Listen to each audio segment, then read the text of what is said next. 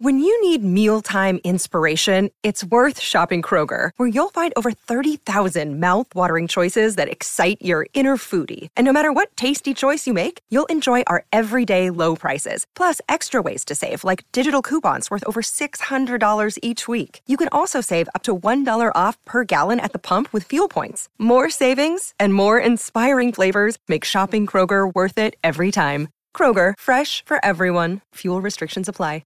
Another day is here, and you're ready for it. What to wear? Check. Breakfast, lunch, and dinner? Check. Planning for what's next and how to save for it? That's where Bank of America can help. For your financial to-dos, Bank of America has experts ready to help get you closer to your goals.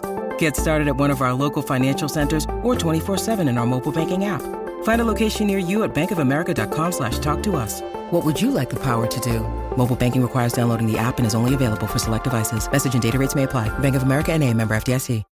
I'm super psyched for this one. Yeah, this is a serious episode we got cooking here. All right, should we do it? Let's do it.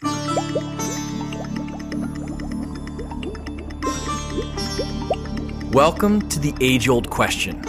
I'm Rich Price. And I'm Clint Bierman. And on this podcast, we explore questions that people have been debating for ages. Questions about music. And life. We're songwriters, musicians, music fans. And in the 25 years we've been friends, we've been practitioners of the unanswerable. But today, we'll delve into a new question, and we'll talk to some smart people. And we'll come up with the answer. Okay, Clint, what's today's question? Today's question is, what is the best cover version of a song? That's the age-old question.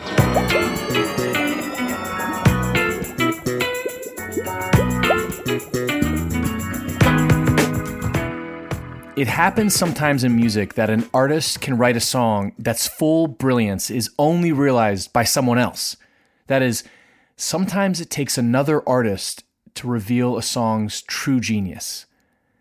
Today, we get to talk about some of the greatest cover versions in music history. Covers that have, in fact, become the definitive versions of those songs. It's part tribute, part tributary to discovering something even more compelling and essential than the original. Clint, start us off. What's your nominee right off the bat? My biggest nominee is Twist and Shout by the Beatles. That's a good one. That's a cover. I mean, my kids don't know that's a cover, and they love the Beatles. First recorded by the Isley Brothers. But as you say, the definitive version of that song is the Beatles. The thing I love about their version of the song is the story behind the recording of that song. Do you know this story? I do, and exactly why I love it. Go ahead, you tell it. Okay, so the Beatles recorded that song for the album Please Please Me, and they recorded that whole album in a single day. George Martin, the band's producer, basically set up some mics and told them to play their set list from the Cavern Club.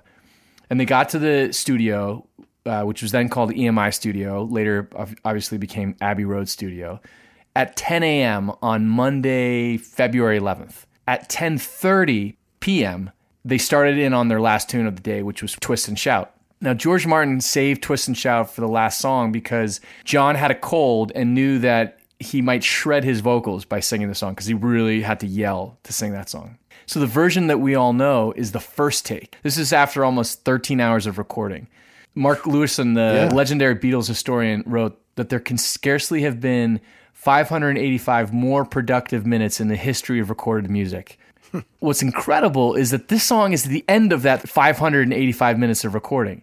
Just before recording that song, John sucked on some throat lozenges, gargled some milk for some reason, and took his shirt off. So when you hear this song, picture John shirtless belting this out after an exhausting day. Incredible. Well, shake it up, baby, now. Shake it up, baby. Twist and shout. Twist and shout. Come on, come on, come on, come on, baby, now. Come on, baby. Come on and work it on out. Work it on out. Well, work it on out. Work it on out. You know you look so good. Look so good. You know you got me going now. Oh, it's the greatest rock vocal ever. It's so good. What I've always thought about this is that because they knew they had probably one take before John's voice went, the pressure on Paul and George on those background vocals. Right. Don't screw up, man. Don't screw up. Yeah, no overdubs. Interestingly, the Isley Brothers version is very similar to the version that we know. Okay, here's the Isley Brothers. Yeah, very similar. Yeah. That version definitely has some more soul to it, right? Yeah, definitely. And it's slower, a little slower, yeah. Okay, staying with the Beatles. But this time it's one of their songs, but covered by someone else. The Lennon-McCartney song, With a Little Help from My Friends. What would you think if I sang out a tune? Would you stand up and walk out on me? Lend me your ears and I'll sing you a song, and I'll try not to sing out of key. First appeared, of course, as the second song on Sgt. Pepper, which came out in May of 1967. The melody was intentionally written to have a limited range of notes for Ringo's sake. And it's a classic Beatles song, and it's hard for us to pick a Beatles song not by the Beatles. But I do think the more definitive version of the song is actually Joe Cocker's version. Cocker turns the song from 4/4 time into 6/8 time. Jimmy Page on guitar.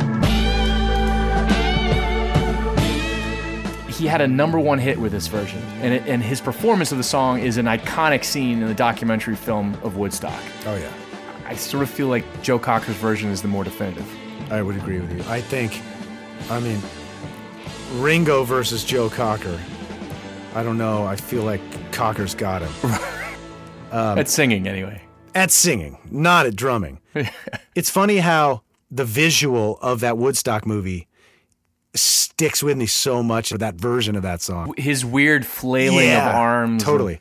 And the iconic versions of songs sometimes are matched with video in my brain. Don't you think it's interesting, Clint, that he changed it to 6/8? Like, can you think of another example of a song that is so iconic one way, and then someone covers it and changes the time signature? The only other one I know is Dreams, which was the Allman Brothers song, is in 6/8. Just one more morning, I had to wake up with the blues. And the Molly Hatchet version is in 4/4. Just one more morning, I had to wake up with the blues. And it's awesome. So awesome. But that's the only other version I can think of a song that is in a different time signature. Let's listen to Help from My Friends. Here's Joe's. Yeah, go ahead.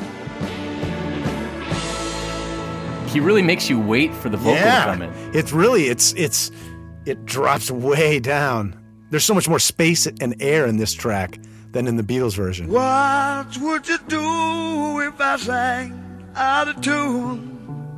Would you stand up and walk And the out 6/8, it feels different. It's And that's Jimmy Page on guitar. wow. I didn't know it was Jimmy Page. That's amazing. I didn't, until I started reading about this, I didn't know that either. Wow. That's a good one. Joe Cocker released this the year after. Yes. So I found in doing a lot of research, a lot of these definitive versions come the year after the song was released. And I'm sure we're gonna find that as we That continue. is interesting. Yeah. You don't really see that in popular music today, where like a song is covered so quickly after the original. That's still touring. That's still touring. Both bands were still touring the same song, but now that I can't even think of it. Maybe, well, Wagon Wheel may be an example of that, where Bob Dylan wrote it. Right. Old Crow Medicine Show popularized it, at least in the modern sense. But then Darius Rucker took it to #1. Wagon Wheel, that's a great, almost like an asterisk Yep. for this conversation, right? Because as you say, the chorus was like a scrap of a song that Bob Dylan had written and discarded, and it ended up on some bootleg.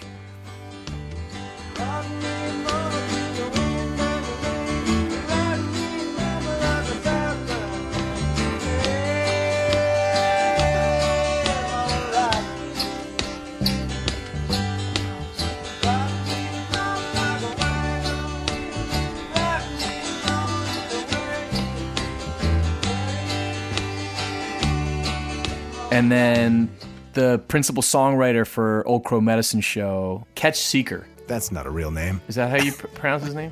So he heard that song on like some forgotten bootleg. And so he wrote the verses.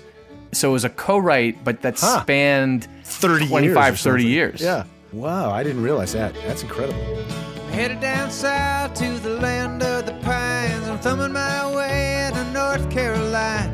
Staring up the road and pray to God I see headlights. But as you say, then Darius Rucker really gave this song a shot in the arm and put it in the broader consciousness. Dogwood flowers and I'm hoping for Raleigh. I can see my baby tonight. So rock me, mama, like a wagon wheel. Rock me, mama, any way you feel.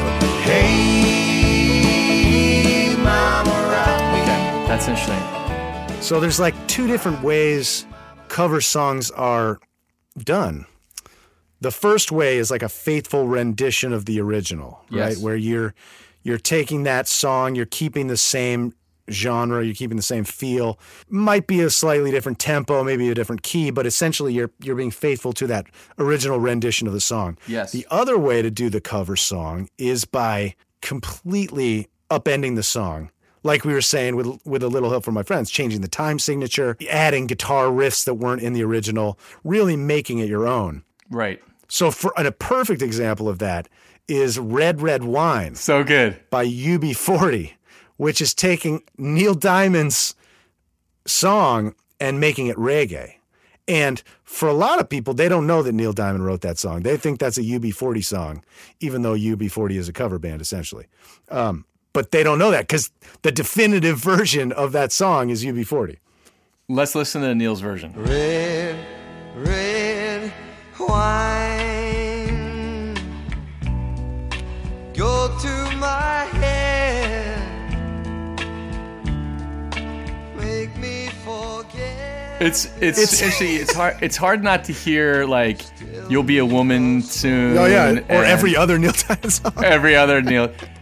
You're like, So- you're doing it wrong, Neil. Like, So you say that most people don't know that it's a Neil Diamond song. They think it's a UB40 song. I mean, I would say What's so. funny is that UB40 didn't know it was a Neil Diamond song. They knew a version by a guy named Tony Tribe, and they apparently thought that the N Diamond on the album artwork was some Jamaican dude. And so their version is actually basically a cover of Tony Tribe's version. Let's listen to Tony Tribe's version. Red, red wine,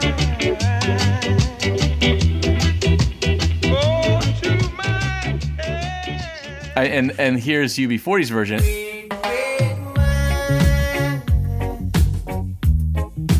goes to my head,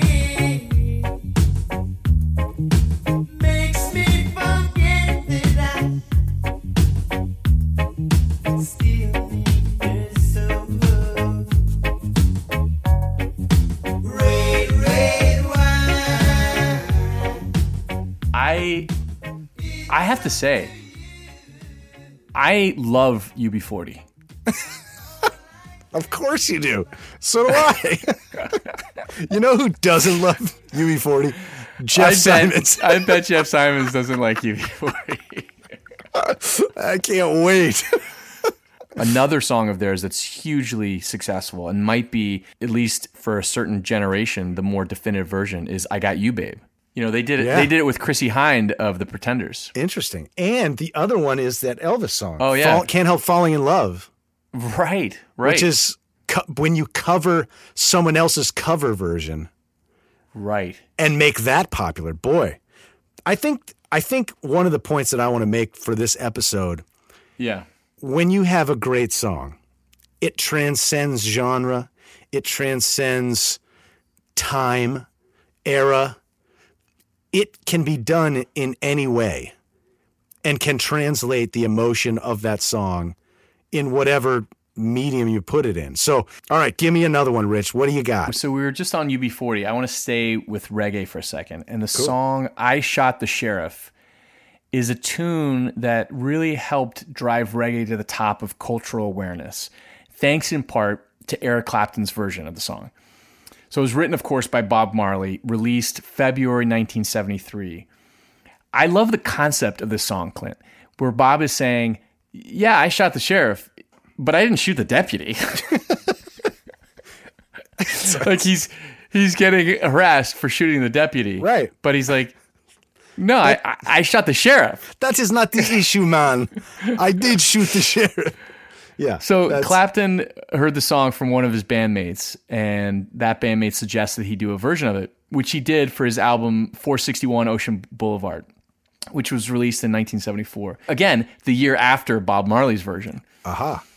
Amazingly, this is Clapton's only number one. Isn't that crazy? That is crazy. Remember, not even Tears in Heaven? So Tears in Heaven peaked at number 2. Ah. Last week we talked about Paul Simon's 50 Ways being the only number one hit of his solo career. Right. And here's another sort of baffling example of that.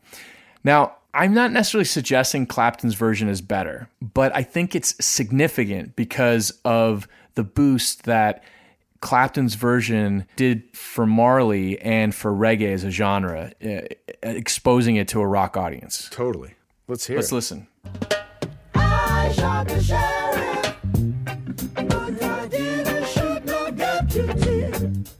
Oh no, oh. I shot the sheriff, but I didn't shoot no deputy. Ooh, ooh, ooh. Yeah. All around in my hometown, they're trying to track me down. Yeah. They say they want to bring me in guilty for the killing of a deputy. And here's Eric's. I shot the sheriff, but I did not shoot the deputy. I shot the sheriff, but I didn't shoot the deputy. It's interesting because it still has some of that reggae It does. ska to it, but it's definitely more like rock funk. Yeah, more, yeah. But pretty similar, actually. Yeah. I've forgotten how similar they are. Right. Slightly different. I mean, that's an awesome one. Another example of what you just said about a number one hit, Blinded by the Light. You know Manfred Mann's version of Blinded by the Light, Yes. which is... Blinded by the light, wrapped up like a deuce, another runner in the night. Blinded by the light, wrapped up like a deuce, another runner in the night. That is a cover of a Bruce Springsteen song, and that is Bruce Springsteen's only number one hit No kidding. of his whole career. Was by someone else covering his song. Wow. Here's the Springsteen version.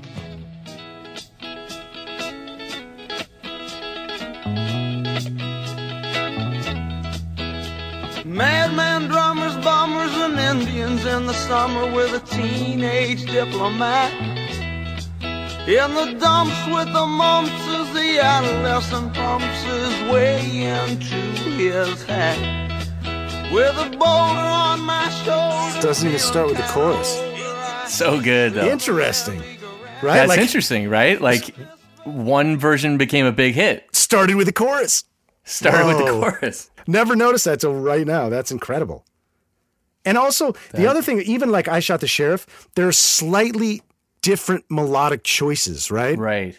Go a long way. Licks and melodic lines, whether sung or just played by an instrument, those are choices that aren't dependent on the songwriting. With a little help from my friend, that guitar part that Jimmy Page is playing in the Joe Cocker version, that's not in the original song. So that's a production choice to add to that version of the song. So it's cool. So going back to Clapton for a second, he has some of my favorite covers, and I want to talk quickly about 3 of them. The first, After Midnight, written by J.J. Cale.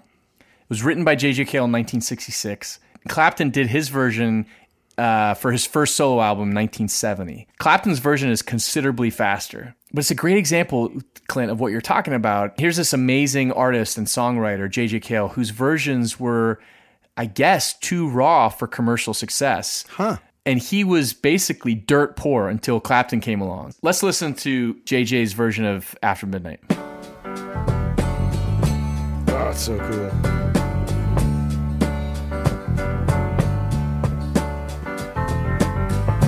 After midnight, we're gonna let it all hang out.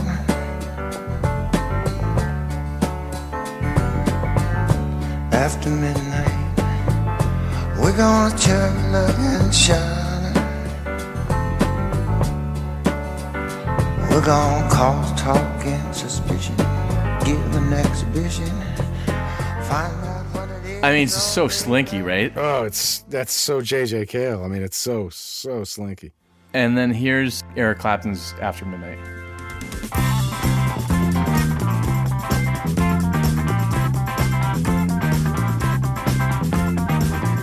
After midnight, we're gonna let it all hang down.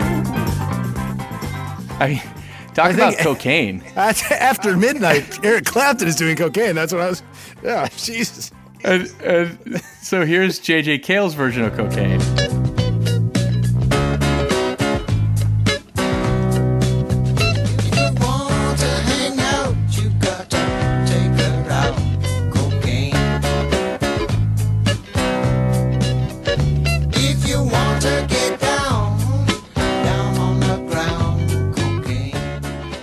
And here's Clapton's version of cocaine. If you wanna hang out, you got to take her out. Cocaine. If you wanna get down on the ground. Pretty true to the original. Pretty true, but slicker, Right. right? Not so greasy. Like JJ Cale's is so like uncontrived, or I don't even know how to describe it. It's just so raw. And then Clapton, and they're both awesome, but Clapton's is definitely more produced. Yes. All right, so just finishing Clapton here.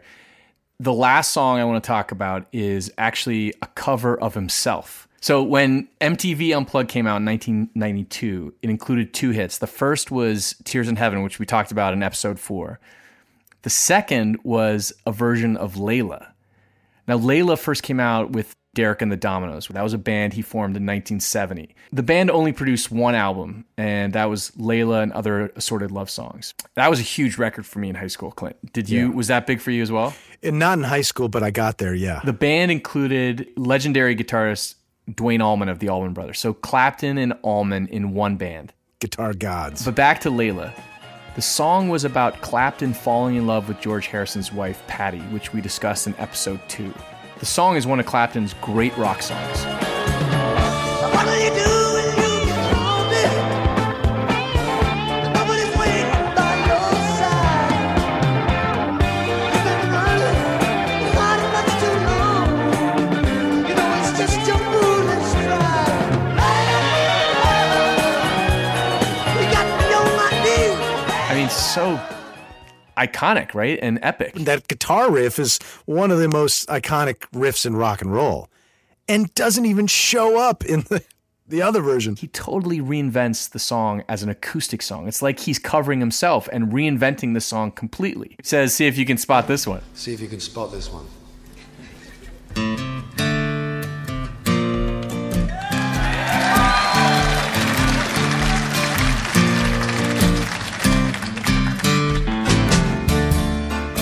By the way, MTV Unplugged is one of the best-selling live albums of all time, and it's Clapton's best-selling by a huge margin, selling 26 million copies worldwide. He won the Grammy for Best Rock Song in 1992. Let's hear Clapton's version. What will you do when you get lonely? No one waiting by your side. You've been running, hiding much too long. You know it's just your foolish mind. Hey. Definitely is covering himself, but doing it in a UB40 way. Right. Like totally changing the whole thing. All right, what else you got? Well, one of the greatest covers ever has to be Janis Joplin doing Bobby McGee. Yes. I mean, that's a definitive version of that song, and a lot of people have covered that song. And it's written by Chris Christopherson. Busted flat in Baton Rouge and heading for the trains. Feeling nearly faded as my jeans. Bobby thumbed a diesel down. It's funny how sometimes, like you were saying at the very beginning, Rich, how sometimes people will write a song that wasn't meant for them. I think this is a perfect example of that. Yes. No one can send it like Janis. Well, and you're right. Like most people, I think, associate that song with Janis's version. Definitely. Freedom is just another word for nothing left to lose. Nothing. I mean, nothing, honey, if it ain't free. Yeah, feeling good was easy, love, when he sang the blues. You know, feeling good was good enough for me. Good enough for me and my Bobby, yeah. Okay. In January 1982, English synth pop duo Soft Cell released a song called Say Hello and Wave Goodbye. Listening to the song, I would say it's unremarkable. Let's listen. Standing in the door of the pink flamingo, crying in the rain. It was a kind of so love, and I'm gonna make sure it never happens again. Like if I heard that song, I would quickly forget it. Or change the channel, yeah. Or change the channel. Which is why I want to nominate the version by David Gray. Yeah. His version of the song is on the album White Ladder. I put that album in my top 5 albums of all time. As would I. So White Ladder is David Gray's 4th studio album. And this was the 5th single from this record. And it's the only cover of the 10-song album. And it's by Soft Cell? Soft Cell. I think we should actually do an entire episode on what makes this record so important for us. Absolutely. Standing at the door of the pink flamingo, crying in the rain. It was a kind of so love, and I'm gonna make sure it doesn't happen again. But I don't have much to say about this song other than I love everything about it, including the nod at the end to Van Morrison in the outro section when he covers a little bit of Into the Mystic. Yeah, love that. We were born for the way. Ooh, we understand. I mean, it's so different. It's so interesting. It's the same lyrics. Same melody. I mean, and yet one is a masterpiece in a way, and the other is something I would change the channel on. Production. Vocals. David Gray's voice is just like so intriguing. Like it just sucks you right in. Soft Cell, huh? Soft Cell. Do you know what Soft Cell's biggest hit was? No. Tainted Love. Which is a cover. Interessante. Yeah. It's all coming together here. A big constant in Hollywood is the remake, which is the movie equivalent of a cover song, right? Totally. So which movie remakes are better than the originals? I've got 4 nominees, and I want to see if you can name them, Clint. You ready? Yep. All right. You proved your point.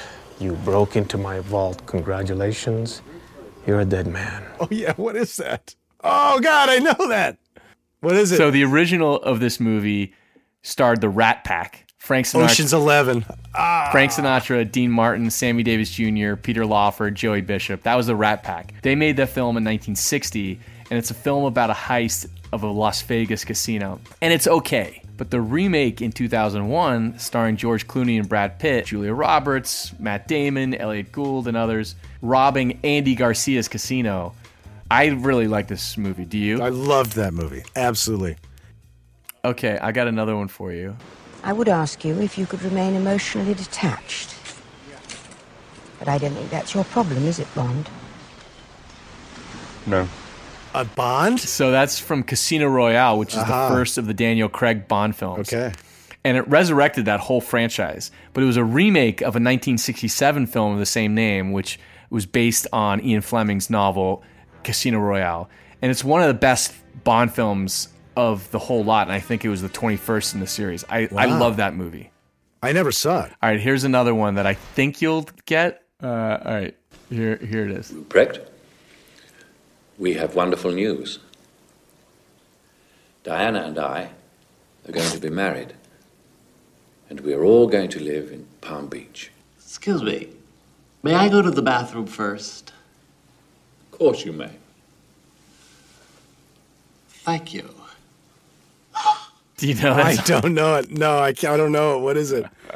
I love this movie. It's Dirty Rotten Scoundrels. All right. I never saw I don't think I ever saw It's, it. oh, God. Clint, put this on your list. Steve Martin, Michael Caine. It's a film from 1988, and it's a remake of a Marlon Brando, David Niven film called Bedtime Story. Huh. Speaking of David Niven, he played Bond in the original Casino Royale. So there's a thread. But oh my God, I absolutely love Dirty Rotten Scoundrels. All right, it's on my list. All right, here's the last of the remakes here. Ain't it hard keeping it so hardcore? Is that me? That's you. Stars Born. You just write that now? Yeah. It's pretty good. Did you like this one? I loved it. I didn't see any of the other three. This is the fourth one, right? Yeah. 1937, 1954, and then the Barbara Streisand, Chris Christopherson version from 1976. I loved A Star is Born. Loved Tell me something, boy. Aren't you tired trying to fill that void? Or do you need more? Ain't it hard keeping it so hardcore? I'm falling. In all the good times I find myself longing for. So those are 4 great covers from Hollywood. That's interesting. Let's call somebody. Oh my God. Of course we should call somebody. Who are we going to call? Let's call Greg Naughton. All right, let's call him up. Hello, Greg. It's Rich, and you got Clint Bierman on the line. Richo. Hello, Gregory. Well, this is so fun because we've had your wife on this podcast, but we've never had you on this podcast. So welcome to the age-old question. It is my great honor and pleasure to be here. Let me quickly introduce you. You are one of my best friends, and you are a bandmate of mine in The Sweet Remains. You were a great performer of covers. You flatterer. You're good at it. So, Greg, best cover versions of a song. Do you have any thoughts? Yeah, I love this question, guys. I'm a big fan of the show, as you know. I've told you. I've thought about this a lot. We've had these conversations, I think, Rich, over the years, like in the van. But this really got the juices flowing, got me thinking about really what makes a great cover, what might be the best covers of all time, what makes a really successful cover of a great song. And it seems to me like it's the combo of a great songwriter who may not be the greatest singer or musician and someone who is those things. So like Leonard Cohen and Bob Dylan, not to shit on their singing, but they seem to be great examples of people who have served up tons of career makers for other artists. Yeah. In fact, like the most successful hit versions of many of their songs are actually other artists. Even Dylan, like Dylan's Mr. Tambourine Man. Hey, Mr. Tambourine Man, play a song for me. I'm not sleepy, and there is no place I'm going to. I think it's one of his first big hits, but it actually was a bigger hit by the Byrds. He recorded and released it, I think, in '65, and like a month later or something, the Byrds covered it, and their version went to #1 and is probably the version that most everybody thinks of when they sing it.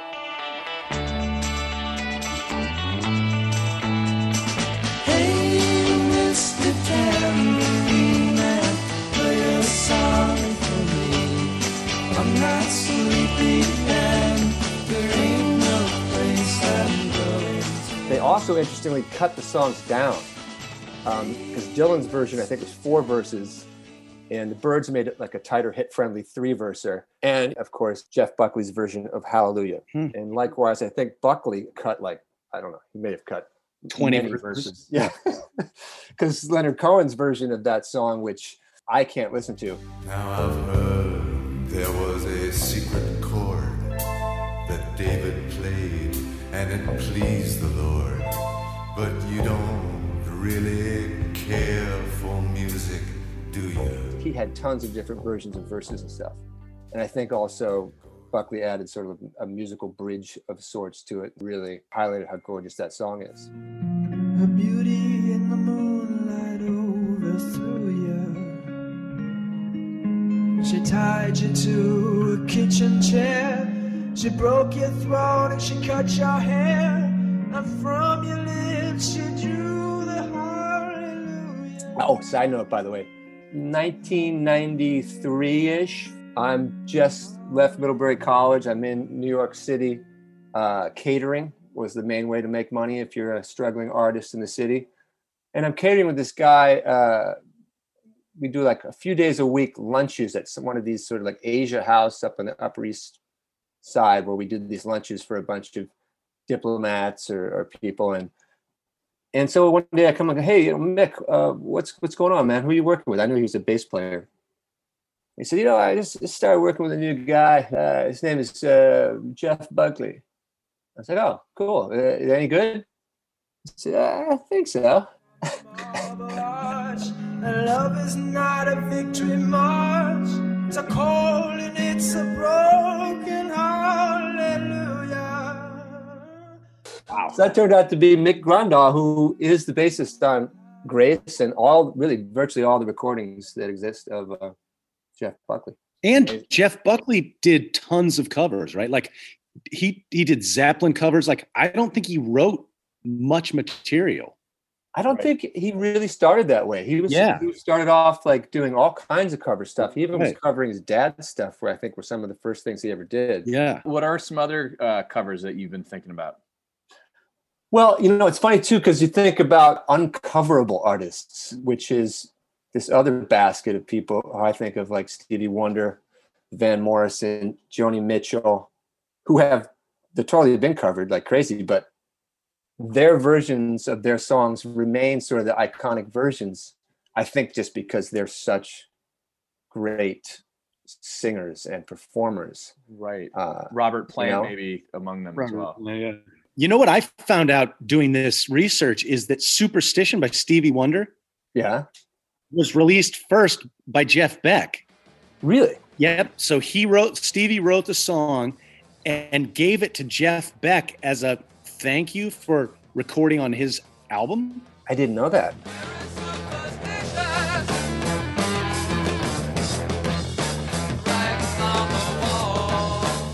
And he released it, and then Berry Gordy, whoever's in charge, was like, wait a minute, Stevie, you got to release this song. So if the history of Superstition is it came out first with Jeff Beck, and it's such an interesting version. So technically Stevie's is the cover. Covering himself. He's covering himself. Very superstitious. Writings on the wall. That's very cool. I actually, I think it was like a whole subset of shows you guys could do here. Like, what's the best Stevie Wonder cover? Oh, yeah. What's the best Van Morrison cover? What's the best Joni Mitchell cover? Stevie, there's just so few that I would put on a par with his own versions. Right. Gangster's Paradise sort of jumps to mind just because it so reinvented the song. Yeah. Right. I have a question for you two. Yeah. So you guys have been in a band together for 15 years, or well, yeah, I think we've been playing together at least that long. Okay. So you guys have covered a couple songs over your day. What is your criteria when you're choosing a cover? Specifically, I'm thinking of So Lonely. When you're an original band and you decide to do a cover, how do you go about choosing which cover is going to define you as a band? For my money, you got to recreate the song, reinvent it, and have a sort of reason to bring it out into the world again. You know what I mean? Totally. Whatever that is. And for us, I think one of the things we do, a version of So Lonely of the Police, that was really the first song we ever played together, and making it into a 3-voice version was sort of its reason and to exist, and inspired us to be a band, really. And it was, it was a good song for us. We knew it. It's 4 chords, the whole song. Right. It was sort of the lowest barrier to entry for a cover song, and it just worked out that there's 4 lines to the verse. Each of us would take a line, and then the 4th line would be 3-part harmony. Ooh, someone told me yesterday, yeah, that when you throw your love away, you act as if you just don't care. You look as if you're going somewhere. I bet you a ton of bands have sort of been founded that same way, where it's, you know, some guys at a party or late night and they just jam on something. Well, that's pretty good, guys. And sitting nursed this broken heart so lonely, so lonely, so lonely, so lonely. You know, that's certainly the way that we were born. And here's another question. You get a lot of comparison to Crosby, Stills, and Nash, obviously with a 3-part harmony. Have you ever covered a Crosby, Stills, and Nash? Well, that's a good question, because I think, Greg, you feel like it's too on the nose to do CSN. I do. I feel like, I mean, we've done them because it's so fun and satisfying to sing those harmonies, and we're such fans of the music. But I don't know that releasing one makes sense, because, you know, what are you going to do with it? We're three guys singing 3-part harmony. It's not like we can reinvent the song.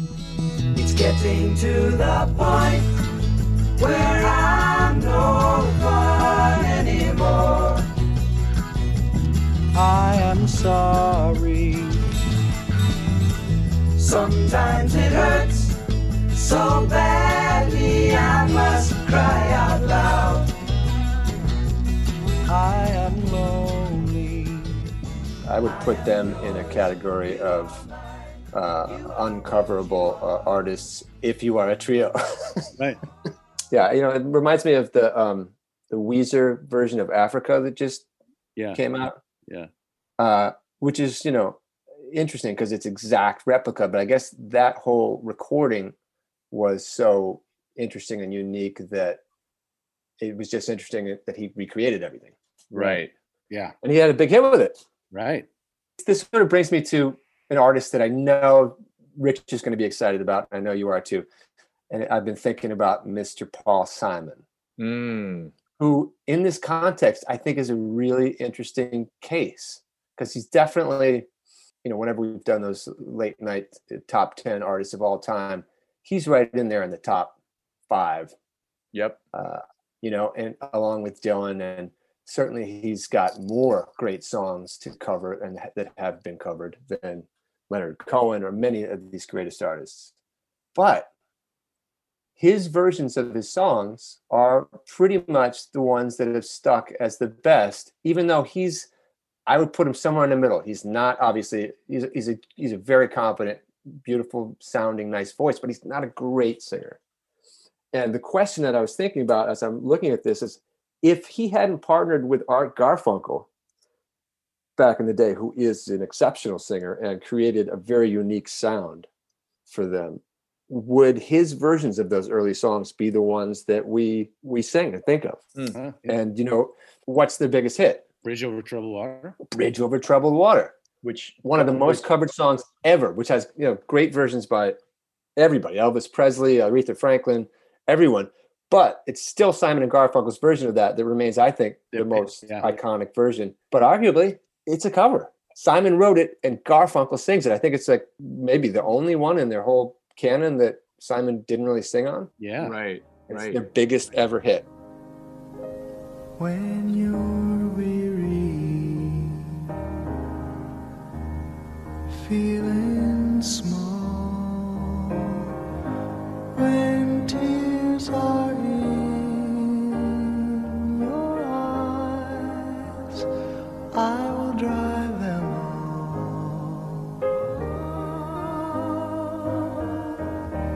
I'm on your side. Maybe my vote for the greatest cover of all time. That's a technicality. That is a technicality. I don't know. Somebody like Stevie Wonder or somebody could have come along and done versions of these that would have been totally different and would have been more vocally, musically acrobatic and stuff. But in a way, I think the Art Garfunkel, the harmony thing sort of cover-proofed it in a way that their versions still remain the iconic versions. Aretha Franklin won Grammy for Best R&B Vocal Performance for her cover of Bridge Over Troubled Water 1 year after it came out. There it is. Interesting. 1 year. There it is. 1 year later. When you're down, when you're on the street, when evening falls so high, I will comfort you. I'll take your part. I think you've just raised a really fascinating idea that Paul Simon, as great as he is, you're right. I can't think of a song of his where a cover version is more definitive than his version. Right. You just cracked the code, Greg. I don't know. It's an interesting side note, maybe, but I do think you guys got to do a version where, like, what's the best Beatles cover? Yeah. Have you already gone into that? That is a No, but I have a thought of what the best Beatles cover is, because actually we've talked in this episode already about Joe Cocker's version of With a Little Help. I was going to say, is it Joe Cocker's version? But I think actually maybe Stevie Wonder's version of We Can Work It Out. Try to see things my way. Do I have to keep on talking till I can't go on? While you see it your way, on the risk of knowing that our love may soon be gone. We can work it out. We can work it out. I would definitely put that on an honorable mention. It may be my personal favorite, just because I love Stevie Wonder so much. But I might also vote for Ray Charles, Eleanor Rigby. Oh, yeah. When he gets to the chorus and sings "They're All Lonely People," it'll give you chills. Right. I don't know how he does that as a man who had 12 children by 9 women. But when he claims to be lonely, somehow you believe it. All the lonely people, do they all belong? Ah, look at all those lonely people. Ah, look at all those lonely people. Well, Greg, this has been great, and so glad to have you on The Age-Old Question. You are a scholar and a gentleman. It has been my great pleasure. It was very fun. Give Kelly and the family a big hug. All right, guys. Thanks a lot. See you, buddy. Nice work, Greg.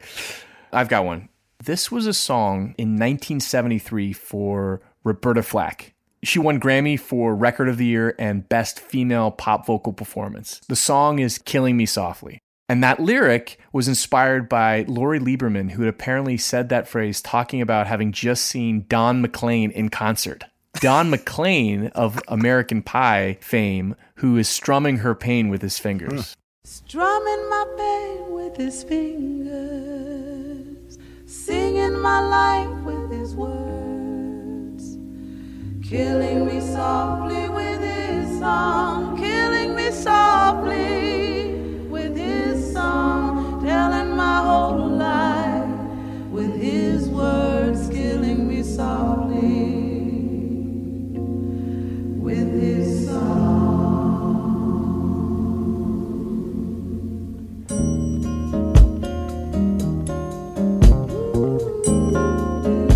It's great. But the Fugees version from 1997 is, for me, the definitive version. Yep. They also won the Grammy that year, and it features Lauryn Hill on lead vocals, Wyclef's sort of interjections, Yeah.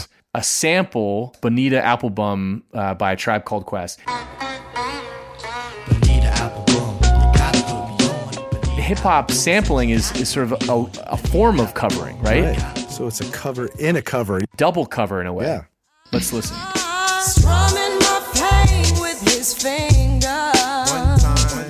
singing my life with his words, killing me softly with this song, killing me softly with this song. Both won the Grammy. Both won the Grammy. Incredible. So that's another thing, is what song has won a Grammy twice? Ooh, I wonder. The next one I want to talk about is I Will Always Love You, written by Dolly Parton. And this is a crazy song because it was originally recorded in 1973 by Dolly, It was number one in June of 1974. And then she re-recorded it again. It was number one again in October of 1982 because she recorded a version for the soundtrack of The Best Little Whorehouse in Texas. So she got 2 number one hits with the same song. Wow. And 2 different re-recordings. If I should stay, I would only be in your way, so I'll go. But I know I'll think of you each step of the way. But then it doesn't end there. Then Whitney did it for the Bodyguard movie in 1992. It spent 14 weeks at number one, and it charted again when she died in 2012. So that song, like, it was number one 3 times. How much money has Dolly Parton made from that song? Enough to build a gajillion dollars. That's how you get Dolly World. But the Whitney version, our generation, that's the more definitive version. Yeah. Whitney is absolutely incredible. Absolutely. Right. And the thing about Whitney is she's that good in real life. Like, there's no auto-tune. There's no... I believe she just goes into the booth and sings it once. And then, one time. You know, send me my paychecks, boys. I'm going to the hotel. If I should stay, I would only be in your way, so I'll go. But I know I'll think of you every step of the way. The key change. Let's talk about the key change. Key change. Maybe the greatest key change in all of... The greatest key change in the history of popular music. Could be. It's right up there. It is. And normally, I'm not a huge fan of the key change. But Whitney, come on. Whitney.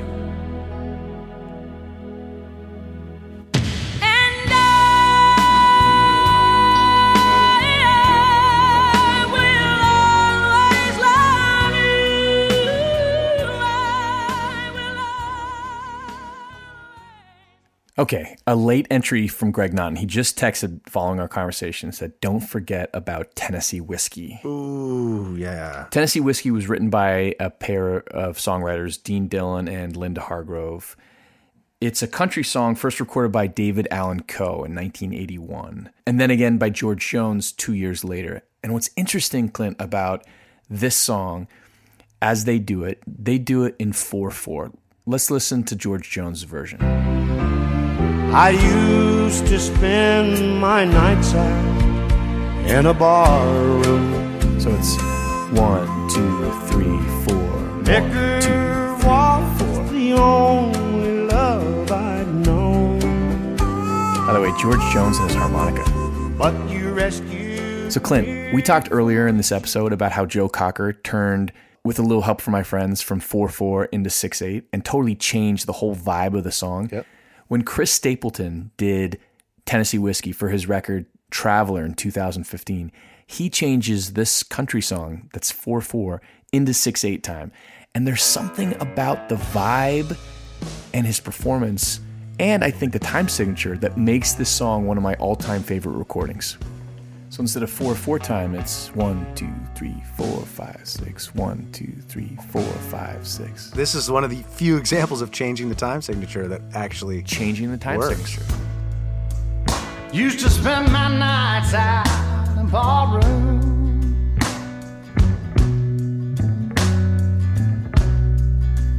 Liquor was the only love I'd known.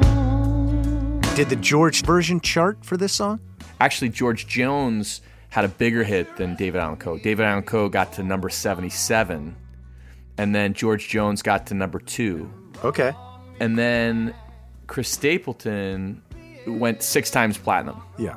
That's an evergreen. That'll always be there forever in the ethos. Oh, that's smooth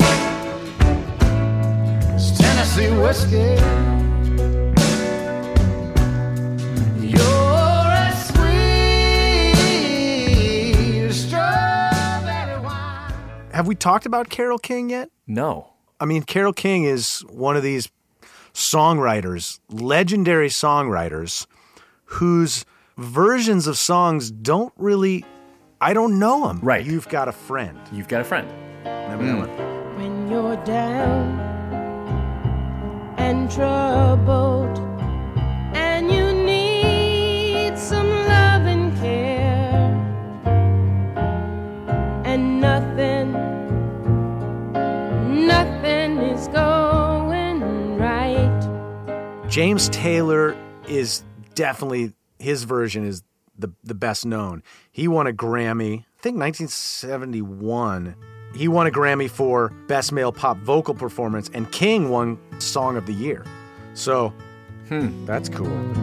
When you're down and troubled and you need a helping hand and nothing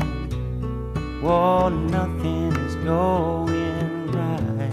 It's interesting that James Taylor is so known. This is maybe his biggest hit. And he's such a great songwriter, and yet his biggest hit is a cover. Isn't that funny? And soon I will be there to brighten up even your darkest night. All right, Clint. What is the best cover version of a song of all time? So what is it? I think it's Respect by Aretha Franklin. Boom. What you want, baby, I got it.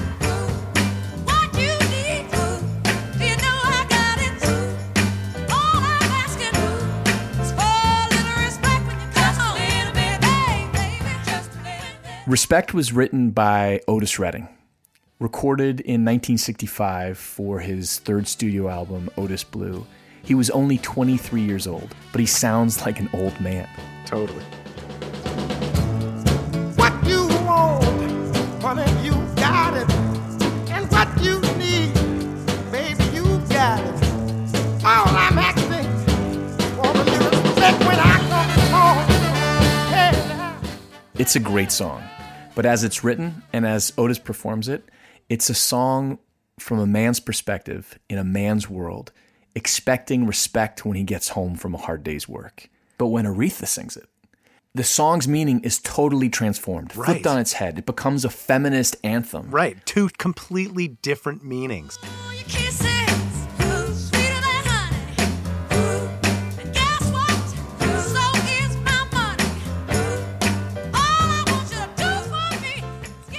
She records her version in February 1967, 7 months before Otis Redding dies in a plane crash at the age of 26. Aretha wins 2 Grammys for her version of this song, and it's her sisters, Carolyn and Irma, that are doing the background vocals, which I just absolutely love.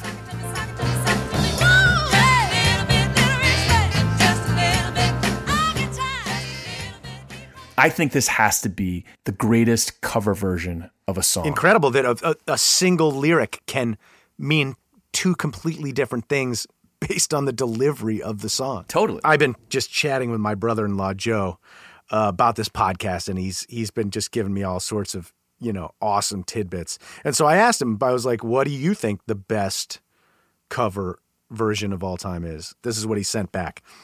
Aretha, Respect. What's that quote? The good artist borrows, the great artist steals. Something like that.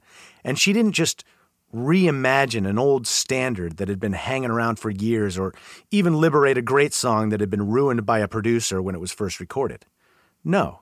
She broke into Fort Knox and stole a song that was being actively surveilled by the Otis Redding security system from right under his amazing, dynamic, insanely talented nose. It's the Brinks job, the Pink Panther, the Ocean 11 of covers. Second reference to Ocean's 11, by the way. On one of his live recordings of Respect, he introduces it as a song that a girl took away from me. A good friend of mine. This girl, she just took this song, but I'm still going to do it anyway. So thank you, Joe. Thank you, Joe. That was great. I think we did it, Clint. I think we did it again, Rich. I think we did it again. Man. So join us next time when we answer another age-old question.